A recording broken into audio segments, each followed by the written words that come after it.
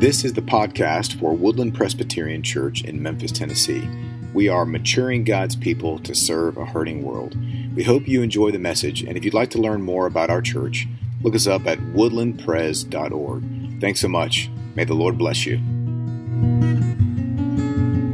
Such a gift to be with you all this morning. Thanks for letting me come up. I drove from Birmingham, hit the road at 6 a.m. So if I fall asleep in the pulpit, just forgive me and consider the service done at that point. But actually, no, I'm fine. So grateful. I feel called as a missionary, actually just like you, to spread the gospel into new territories. And for me, this is new territory. I've always served as a pastor in large established churches, aside from the very first church I served, which was a church plant. So in a way, I'm kind of coming back to my first love. And the goal of our church plant is especially, as you'll kind of hear the heart in the sermon, which I think is hopefully not only my heart, but God's heart, and therefore your heart, would be that we find these people that are falling through the cracks of cultural Christianity down here in the South and what's going on with that. And so in many ways, the presbytery, you, the other churches in our region, are a network of mother churches for this new church that is being established right in the middle of Birmingham. If you know the city, I live in Cahaba Heights, which is like right in the middle of all the suburbs that are just to the south of the city. And the hope by God's grace is to have an established church that will be able to plant other churches in the city, in other regions, and to do God's missionary work there. So again, really thankful for the joy and the privilege of being here to bring God's word to you. So if you would you please stand with me as we hear from God's word in Job. It's on page 389 in your Pew Bible, but we're starting Job chapter 2, starting in verse 7 through verse 13. Hear God's word. So Satan went out from the presence of the Lord and struck Job with loathsome sores from the sole of his foot to the crown of his head. And he took a piece of broken pottery with which to scrape himself while he sat in the ashes. And then his wife said to him, "Do you still hold fast your integrity? Curse God and die." But he said to her, "You speak as one of the foolish women would speak. Shall we receive good from God, and shall we not receive evil?" In all this, Job did not sin with his lips. Now when Job's 3 friends heard all of this evil that had come upon him, they came each from his own place: Eliphaz the Temanite, Bildad the Shuhite, and Zophar the Naamathite. And they made an appointment together to come to show him sympathy and comfort him. And then they saw him from a distance, and they did not recognize him. And they raised their voices and wept, and they tore their robes and sprinkled dust on their heads toward heaven.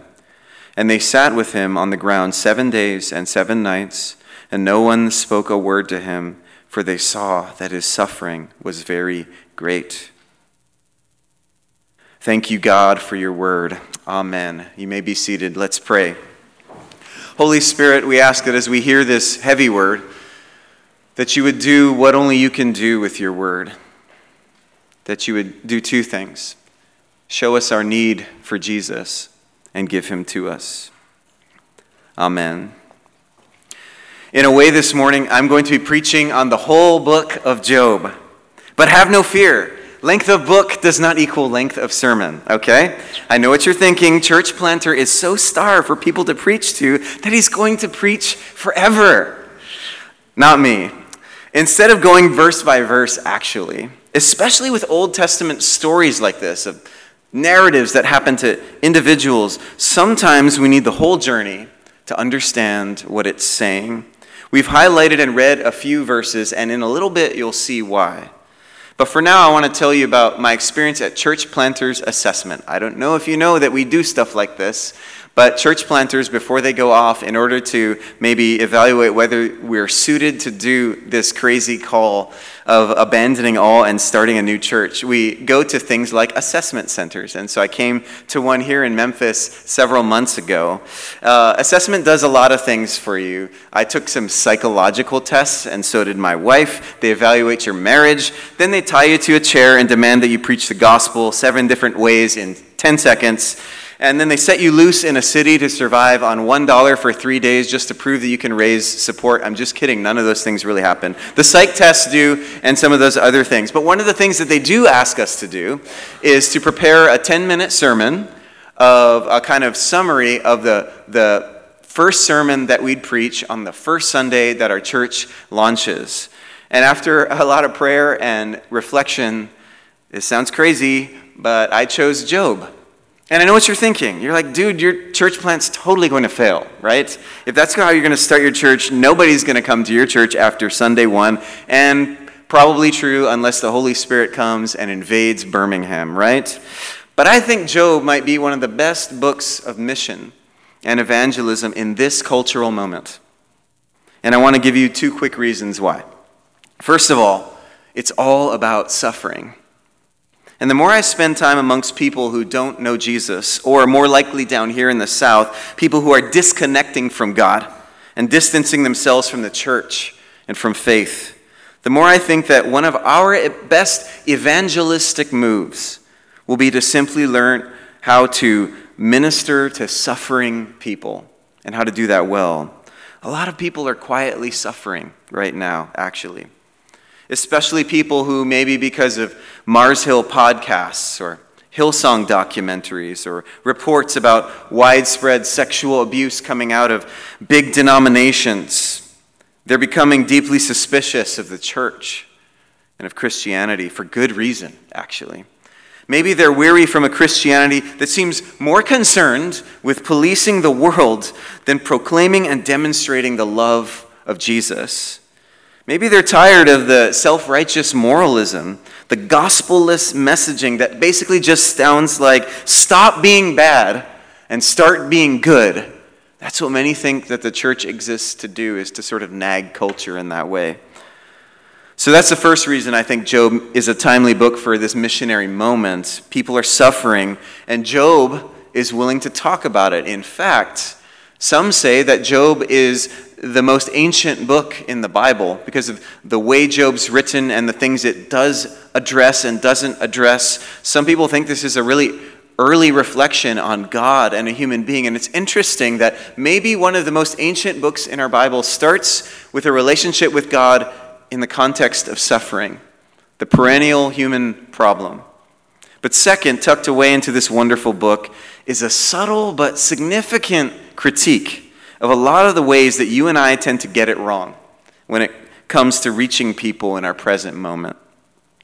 I want to talk today about what it means to be a friend and to be a Christian and to be a witness. You know, I live in a home where everyone's talking all the time. I have 4 kids, and if you've grown up in a large family, you know that if you're sitting around a dinner table together, it's just loud. And I guess this thing happens. I didn't grow up in a large family, but now that I'm the father of one, I'm witnessing sort of what happens in the culture of your family when you've got a lot of people that have personalities that need to showcase themselves. When you sit around a table, everyone starts one-upping each other, and the volume's going up, and everyone's we have this huge interrupting culture in my home, and no one really can finish a sentence before someone's jumping on them and talking. And it just seems like everyone's talking and trying to get a word, and to the point where it's like my wife and I this past summer had to have an intervention with our family about what it means to just sit there and actually let someone finish a sentence and then maybe engage them in what they're saying rather than sort of one-upping them and doing that. And we're all guilty of it, and we needed to collectively repent and say, we got to do this family culture different because all we're doing is talking and not listening. And you know what?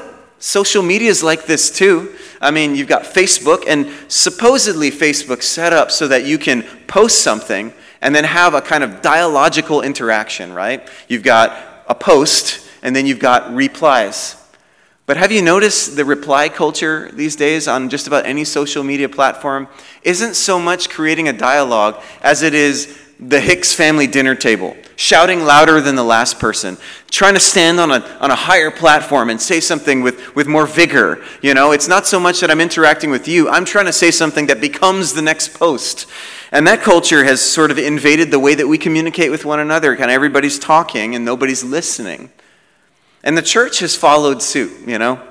We too have jumped on social media, and in the fray of everybody talking all the time, in an effort maybe to get out the gospel and to share Jesus with people, we've said, let's just have a bigger megaphone. Let's just shout louder. Let's make our videos better, or our phrases more clever, or something that kind of sits above the fray and shoots Jesus out into that public in a way that can be seen and heard.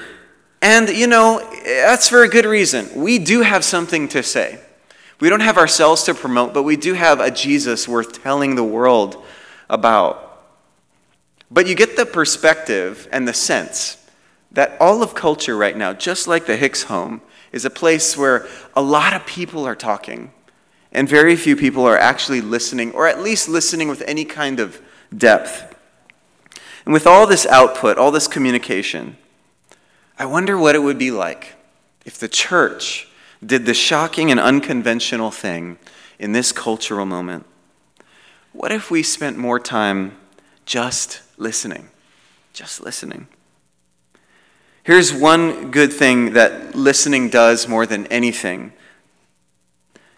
In our minds, good listening can often transform our perception of someone from being two-dimensional to three-dimensional.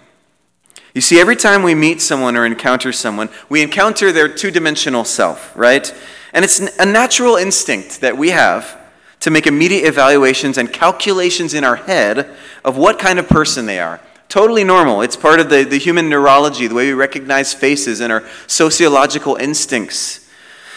And we don't always know it, but we often get pretty specific in our evaluations. We start to imagine what their politics are, what their spending habits might be, what they do in their leisure time, all from our first encounter with them or first conversation with them. We take in data and we draw conclusions. It's natural. It's a social instinct. We'll draw these conclusions maybe from their accent, or from the car that they drive, from the clothes that they wear, or how much melanin they have coursing through their skin, or from what they talk about, or from the way that they talk about it. And here's what I've discovered. Rarely can I, in the first encounter, or even in a second or third encounter, understand them in anything beyond 2 dimensions. And here's the negative side of that. When I see them in 2D, I simplify and therefore distort who they are. I don't really know them. I've yet to encounter their 3-dimensional self. But when I do discover their 3-dimensional self, I always find myself having made some error in judgment, some distorted premature evaluation. When they turn 3D, they complexify. They, become more human, actually. Just think about your good friends or your spouse. And remember back to the first time that you met them. It's sort of a funny dialogue that we happen to have with our good friends or our spouse, what your impression was when you first met them. And we can laugh about it and joke about all the misconceptions or about the deep insights that we did have, but we always have something off. And in a sense, we can go back to that moment and say, you were pretty 2-dimensional to me as well, because that's how relationships work. Our current modes of interaction and our current pace of communication in society has created a context where we are connected to a lot more people in 2-dimensionality. We're connected to a lot more people now, but they're 2-dimensional connections. And this has consequences for missions and evangelism. And again, that first point is that good listening helps transform the person in front of us from 2 dimensions to 3 dimensions. But 2, when we finally see someone as 3-dimensional, in other words, when we're listening well, because that's what it takes, that extra 3rd dimension that often comes into focus is, many times, their suffering. Job is one of the books of wisdom. But most commentators on this book will tell you that Job is actually kind of like anti-wisdom. The other books of the Bible that we classify as wisdom books, like Proverbs or Ecclesiastes, tend to take on the characteristics of other ancient wisdom literature, Whether or not you're familiar with the Bible, maybe you've taken a world lit class or an ancient lit class somewhere along the way, and you have some faint memory of those ancient Near Eastern or ancient Greek bits of wisdom sounding like short, pithy sayings that offer decent advice for how to live the good life. Sayings like this, actually, Proverbs 17:13. If anyone returns evil for good, evil will not depart from his house. Or Proverbs 19:3, a man's folly brings his way to ruin. Proverbs such as the biblical ones really are true most of the time. They're good advice. They're good wisdom. That's what Proverbs are. That's what wisdom is. Wisdom books like this often read as little formulas. They often speak in two-dimensional terms. Behave well, good things will happen to you. Behave bad, and bad things will happen to you. And though that's often true, in steps the book of Job, the anti-wisdom book, where a guy behaves well and bad things happen to him. This is actually one of the predominant messages of the whole book, and just might be its point. Sometimes that suffering and pain in this life in the face of a good and all-powerful God confounds all our usual categories, and it just doesn't make sense. Sometimes suffering as we experience it is just unfair. Job exists to remind us of the failure of conventional wisdom and pat answers and simple solutions. Our lives are often too complex, actually, for slogans and bumper stickers and those terrible and horribly untrue phrases that we see plastered all over our gyms. Like, there's no such thing as failure, only learning experiences. Oh, really? Tell that to pastors who end up having podcasts documenting their learning experiences, right? As I was saying before, we're at a cultural moment where just as there's been a failure of pat answers to the hard questions of suffering, so there's kind of been a failure of easy, formulaic Christianity. Christianity that tends to lean more Proverbs, less Job. More simplified, easy answers, less messy and incomplete answers. You know, there was a time maybe in America where that worked, but I'm sensing the time has passed. I just also sense a growing number of Jobs out there in my community, and Birmingham and Memphis are really similar. A growing number of sufferers for whom the simplicity of typical Christianity just doesn't work. Whether it's because it's too tangled in politics, or too uncaring in the face of real social issues, or reactive, or maybe too moralistic or behavior policey, or too reactive in denouncing before truly listening, or too motivated from fear rather than acting out of instincts of love, like Paul and Jesus encourage us. And that's why it's actually Job's friends who interest me. Earlier this year, I was at a pastor's retreat, and the speaker pointed out from this text something kind of funny, but mostly painful, honestly. When Job's life fell apart, his friends came around, and here's what the text says that we read in verse 13. Job's friends sat with him on the ground 7 days and 7 nights, and no one spoke a word to him, for they saw that his suffering was very great. After reading this verse, the speaker commented, and you've probably heard this before, the problem with Job's friends is that they eventually opened their mouth. And that's what the rest of this book unfolds, actually, is their very mouthy response, very Proverbs-like, I might add, to just why Job is suffering, as though they're speaking for God. Mouthy response as though we're speaking for God. I, as a member of Jesus' church, resemble that remark. And don't get me wrong, the scriptures are clear. The Bible itself is a communicative document, and it demands communication. At the center is its main message, which it calls good news. News must be spoken, as I'm speaking now, right? But it seems in this day and age, more than ever, people need to feel seen and heard before they will ever listen to any news that you're going to give them. I wonder if it would have been different for Job if his friends had just sat there and wept with him, and then sat there some more, and then sat there some more. I wonder if Job's friends could have sat there long enough so that Job could move in their eyes from being two-dimensional to three-dimensional. In the same way, I wonder if it might be different for us, the church, if in this age of constant talk and communication, we took the shockingly unconventional posture of drawing near and listening well and weeping with those who weep, mourning with those who mourn. Curiosity. It's a wonderful virtue for the Christian serious about reaching people for Jesus in our present age. If you watch the show Ted Lasso, Ted's greatest virtue is his ability to not prejudge but simply be curious. There's a particular episode where he, in a sense, displays and teaches on his philosophy of what I call his pastoral ministry of loving others. And you find that curiosity is something that the show portrays in its narrative as being something that transforms people, kind of like the way God's grace transforms people. Asking questions in a non-judgmental, empathetic way might be one of the most important parts of the evangelistic process that may have been forgotten. It's the lost art of Jesus, actually. The lost art of listening well enough to find the point of emotional resonance and understanding.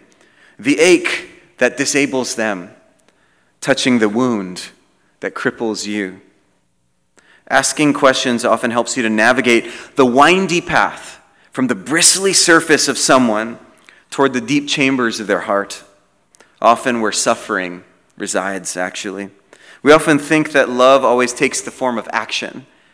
But sometimes love, especially in our day and age where everybody's talking and no one's really listening, just might take the form of deep hearing. Not doing or saying, but receiving and hearing and understanding. Asking questions is actually the path that Job's friends didn't take. When they opened their mouth, they began talking at Job, over Job. Interestingly, and this may be painful for us to hear, actually, they began using their biblical knowledge to put Job in his place, or in the spirit of what Christians often say we do today, to speak the truth in love.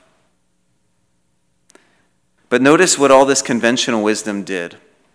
It only served to confuse and confound Job and to drive him away.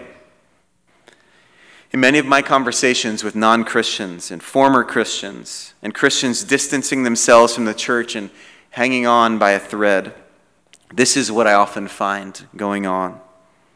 Oftentimes when you and I lack the patience and curiosity, we are in effect taking a person's three-dimensional problems and trying to shove them back into a two-dimensional space, and it doesn't fit.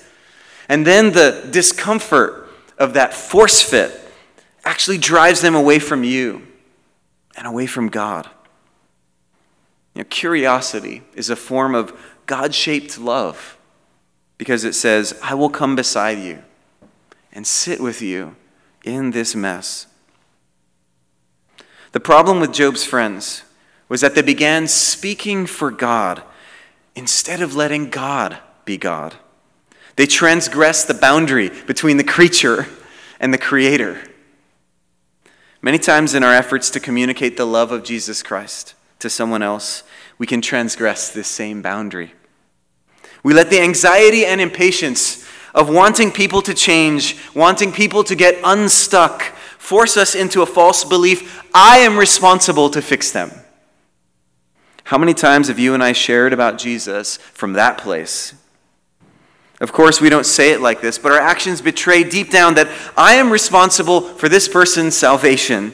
Just like Job's friends were so sure that they spoke for God, that they were responsible to lead Job to the truth about himself and about God. But fixing people is actually above our pay grade, thank God. We Reformed Protestants of all Christians should know this. We believe in what we call the doctrines of grace. We believe that justification happens by faith alone, and that by faith alone we mean it's totally a gift of God, 100% by the work of God alone. We believe that salvation is all God and no us. And yet somehow there comes that moment where we get impatient with God's timing. And we act as though all that stuff about God doing all the work in our salvation is bogus. For you theology nerds, we become functional Arminians or functional Pelagians.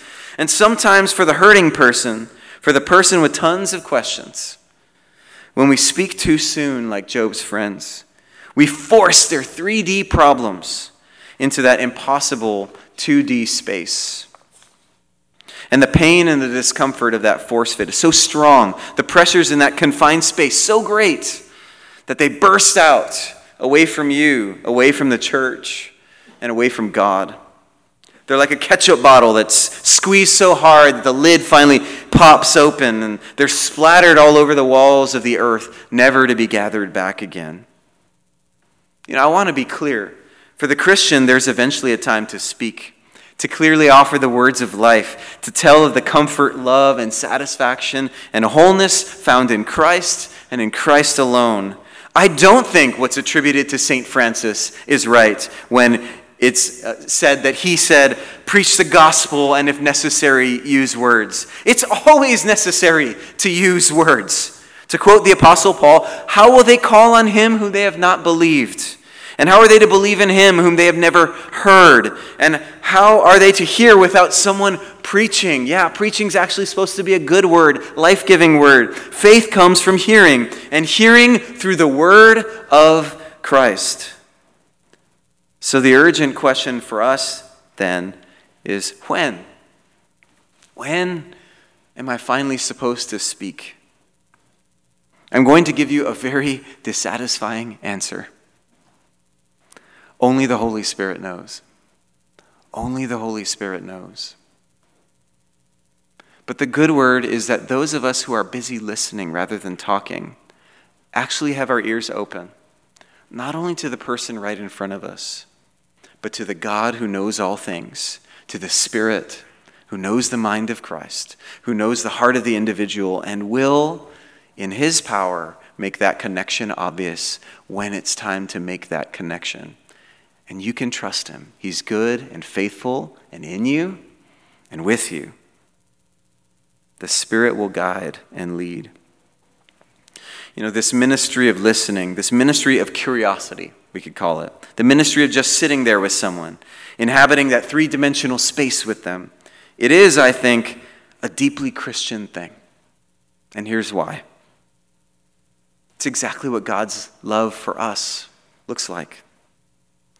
When God the Son became incarnate, when Jesus took on flesh, he showed his willingness to become like Job's friends when they started out, to plop down with us in the dirt of our suffering and in the manger of our filth.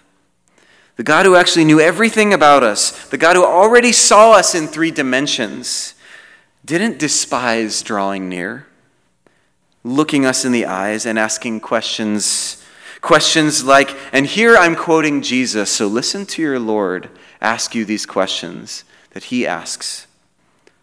Why are you so afraid? What has you worried? Do you want to be healed? What is it that you really want? What do you want for me to do for you? Why is your heart so hard? Do you want to get well? Maybe some of you are actually hearing Jesus ask your heart these questions right now. When God took on flesh, when God became a human being, he proved himself to be the kind of God committed to listening, to just sitting there, to not saying anything. And there's a particular moment in the life of Jesus, the God-man, that is the archetype of this kind of ministry, the ministry of just sitting there and not saying anything. It's his crucifixion. The Old Testament prophet Isaiah described the crucifixion with these words: "He was oppressed and he was afflicted, and yet he opened not his mouth. Like a lamb that is led to the slaughter, and like a sheep that is before its shearers silent, so he opened not his mouth." The gospel writers pick up on Isaiah's observation when they recount what they saw on Good Friday. Mark, for instance, says that the high priest interrogated Jesus and finally said, probably out of exasperation, "Have you no answer to make?" But Jesus remained silent and made no answer, Mark says. There are many reasons why Jesus was silent that day. But I've read enough Bible to know that this is true. Jesus was silent at his crucifixion because he was busy listening to you. And trust me, I'm not giving you some cool poetic devotional talk. Jesus was quiet because he was listening to you and sitting in your pain, the pain that you want to hide when you come to church and look nice. He was listening to that. He wasn't going to talk. And he certainly wasn't going to squirm out of his crucifixion. He and the Father dealt with that the night before. He was going to sit there. And he was quiet. Because when he heard your pain, he was so moved by it. His heart was so magnetically drawn to your hurt and your pain that he committed himself to doing something about it because he had the power. Nothing was going to stop him from going to the cross for you. His ministry of just sitting there with you moves into action. He was so moved by your burden, your problem, your suffering, that he said, "I need to take that on, and I will bear it with them, and I will bear it for them." You know, no one needs friends like the friends of Job. But everyone needs a friend like the friend of sinners. And maybe, just maybe, sinners loved and befriended by Jesus, a.k.a. the church, a.k.a. you and me, will learn by God's grace to assume in greater measure the imitation of our Lord in the ministry of just sitting there. But even if we don't, praise God that Jesus is committed to just sitting there, listening, seeing us, and hearing us. Amen. Thank you for listening to this message from Woodland Presbyterian Church, maturing God's people to serve a hurting world. Again, if you'd like to learn more about our congregation, please visit us at woodlandpres.org. Thank you very much, and God bless you today.